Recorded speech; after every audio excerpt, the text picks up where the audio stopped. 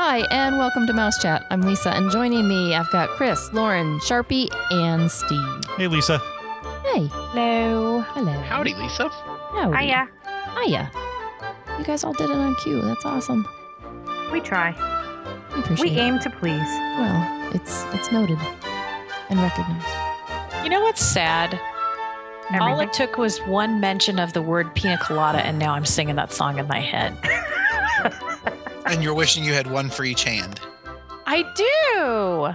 I want to set sail with Captain Morgan. Sorry. Okay. I just know that song. All right. So on today's show, we're going to bring you some Disney news. Yay, there's some good stuff out there. Not a whole lot, just some. Okay, Sharpie, you're going to start off the show, and you've got some news for us. So Disney has released the Mickey's Not So Scary Halloween party dates, which is pretty exciting. If you've never been to Mickey's Not So Scary Halloween party, it is a special ticketed event that happens nights throughout the month of September and October leading up to Halloween.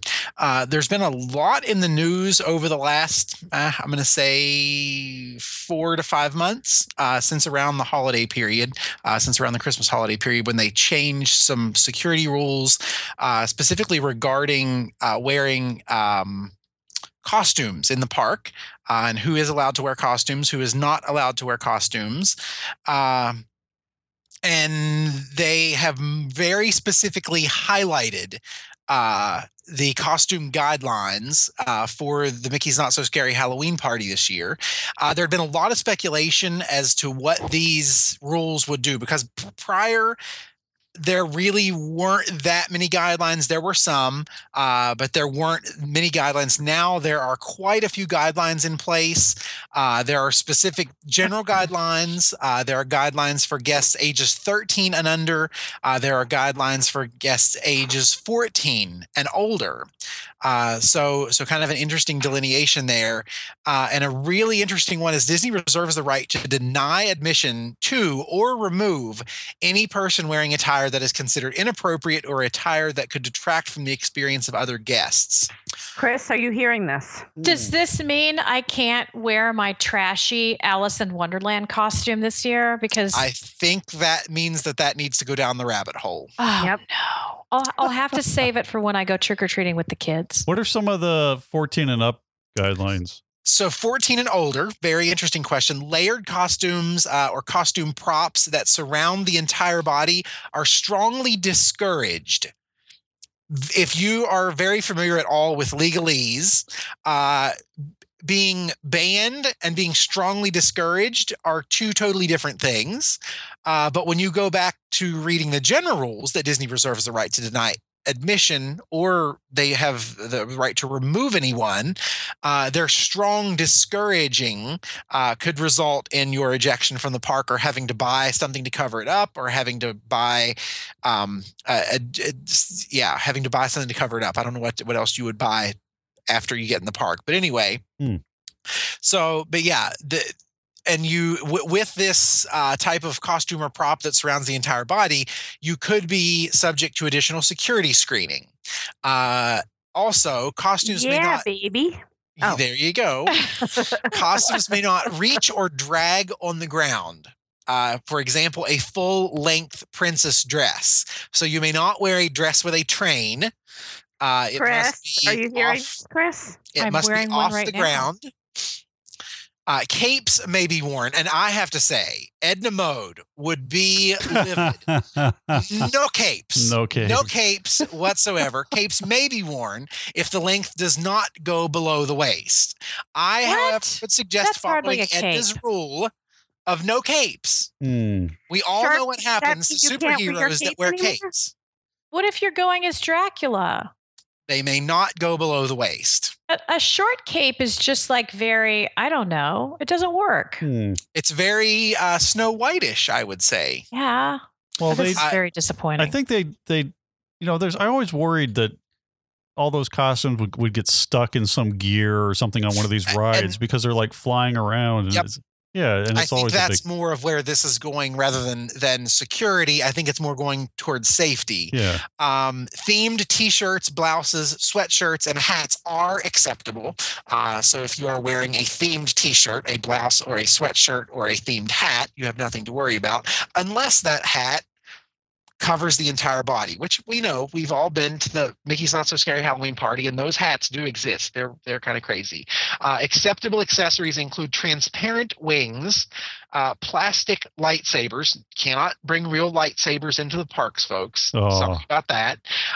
Toy swords are acceptable accessories, and tutus. Headwear may be worn as long as it does not cover the face. And finally, this one has been kind of enforced. I've heard some listeners have told me that this has been enforced. I've heard listeners that say this has not been enforced. I had one listener tell me that their daughter had got into the park with a mask on, but was then repeatedly told by 2 or 3 cast members, and the child is far younger than 14, that masks were not allowed once they got inside the park. So masks may not wear masks of any kind if you are ages 14 and older.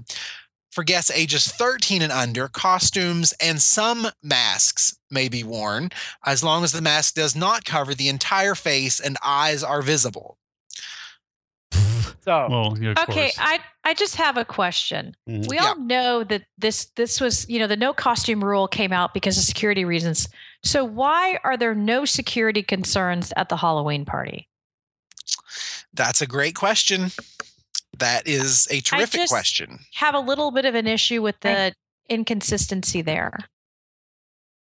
So there's still no costumes anytime. But I mean, it's kind of hard to have a Halloween party and tell everybody, come on to the Halloween party and go No, trick or it's treating. not. They do but- at Universal. But nobody can wear a costume. Well, this because Yeah, but nobody Universal, goes. they scare the crap out of you. It's Universal is aged like for college kids and up. So they Yeah, I'm not can't. really seeing the. I don't know. I mean, I don't really think it would interfere with how people's enjoyment or anything. So a very quick rundown. The dates are September 2nd, 8th, 11th, 13th, 16th, 18th, 20th, 23rd, 25th, 29th, and 30th. So it's very important to remind guests that if you will be at Walt Disney World during Mickey's Not So Scary Halloween party, to be sure to watch park closing times, because especially at the Magic Kingdom, you can be very limited by Mickey's Not So Scary Halloween party if you're not attending Mickey's Not So Scary Halloween party. And then October, Wait, once again. let me piggyback on that real quick. Okay. Careful with your dining reservations as well, because if you make a reservation for 8 o'clock, 7:30, depending on when the park is closing, probably at 7, you are not going to get into your reservation unless you have that extra party ticket. So once again, kind of a quick laundry list of October: 2nd, 4th, 6th, 7th, 10th, 11th, 13th, 14th, 16th, 18th, 20th, 21st, 23rd, 25th, 27th, 28th, 30th, and 31st. And it's very important to remember that the dates, the closer you get to Halloween, the more likely they are to sell out. So if you are planning a trip during that time and you think you want to go to Mickey's Not So Scary Halloween party, especially the closer you get to Halloween, be sure to buy your tickets in advance. And also a good reminder is that it is Mickey's Not So Scary Halloween party. Unlike the Halloween event over at Universal, this is definitely family friendly, and there are no major scares. 2 things not to be missed at Mickey's Not So Scary Halloween party is Mickey's Boo to You Halloween parade.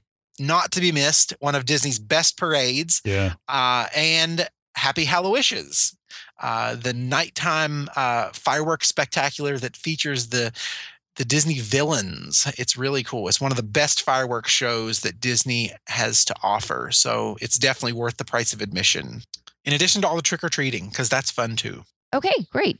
Lauren, what do you have for us? Oh, lots of stuff.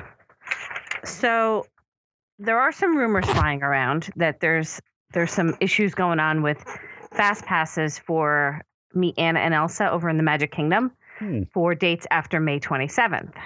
So what they're saying is that both Anna and Elsa and the Meet Cinderella and Rapunzel meet and greets in Magic Kingdom are not offering Fast Pass Plus options after May 27th. The rumor is that Disney may be targeting these dates as the move-over date for Anna and Elsa at Epcot's new Royal Summer House. I'm not sure if that's the case or not. I know that is the rumor. It does make sense if it's not being offered. That could be why. Although last time we were there, which was February, not that long ago, the end of February, to me, that meet and greet area did not look like it was ready to open anytime soon. So I don't know. Who knows? But hopefully that's the case and it is moving it because Epcot does need some help right now. The rumor also is that once that happens, is that Fairy Tale Hall will continue to offer meetups with Cinderella, Rapunzel, perhaps Snow White, and Aurora. So we'll see what happens there. The other thing that's supposed to be happening with the May 27th Fast Passes is that Mission Space is supposedly moving back to Tier 2 status, which everybody's kind of wondering what's going on with that. It sounds like they may be reopening Soaring early with the old film and then switching it over to the new Soaring Over the World when Shanghai Disney opens in mid-June, which I'm really hoping is the case because that means that when I go the first week of August, I'll get to see the new one. Yeah. Which is awesome. Yeah, I think the rumor is June 16th for Shanghai. Well, that's the open date for Shanghai, so 17th was the rumor for... Because they're going to show it there first, world. right? Yeah, so they'll open it at Disneyland and Disney World, the Soarin' Over the World, which should be really nice. And they'll have the third screen over at Walt Disney World, which hopefully will put a dent in that long queue.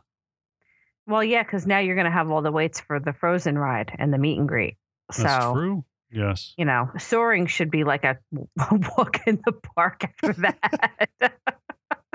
Oh, nice. Yeah, we'll wait 90 minutes for Soaring. That's nothing compared to the 300-minute wait for the Norway ride. Well, May 27th, that gives them almost 8 weeks. Right, but that's what's going on now, though. You're seeing no fast passes at this point for those. So that's what people are contemplating at this point. So we'll see what happens with it. It's interesting. It'd be nice if they get it open in 2 months, 2 more months. That could happen if they were aggressive, maybe. Okay, Chris, you're going to go next. Okay, so we all know how everyone likes to customize their magic bands, and that's true for everyone. And I would imagine if you're having a fairy tale wedding, that's even more important. So now you can get a special magic band for a bride and groom, or a groom and groom, or a bride and bride. We're not trying to pigeonhole anyone. That says I do on one side and it says bride or groom on the other. How come it doesn't say I do and then I did?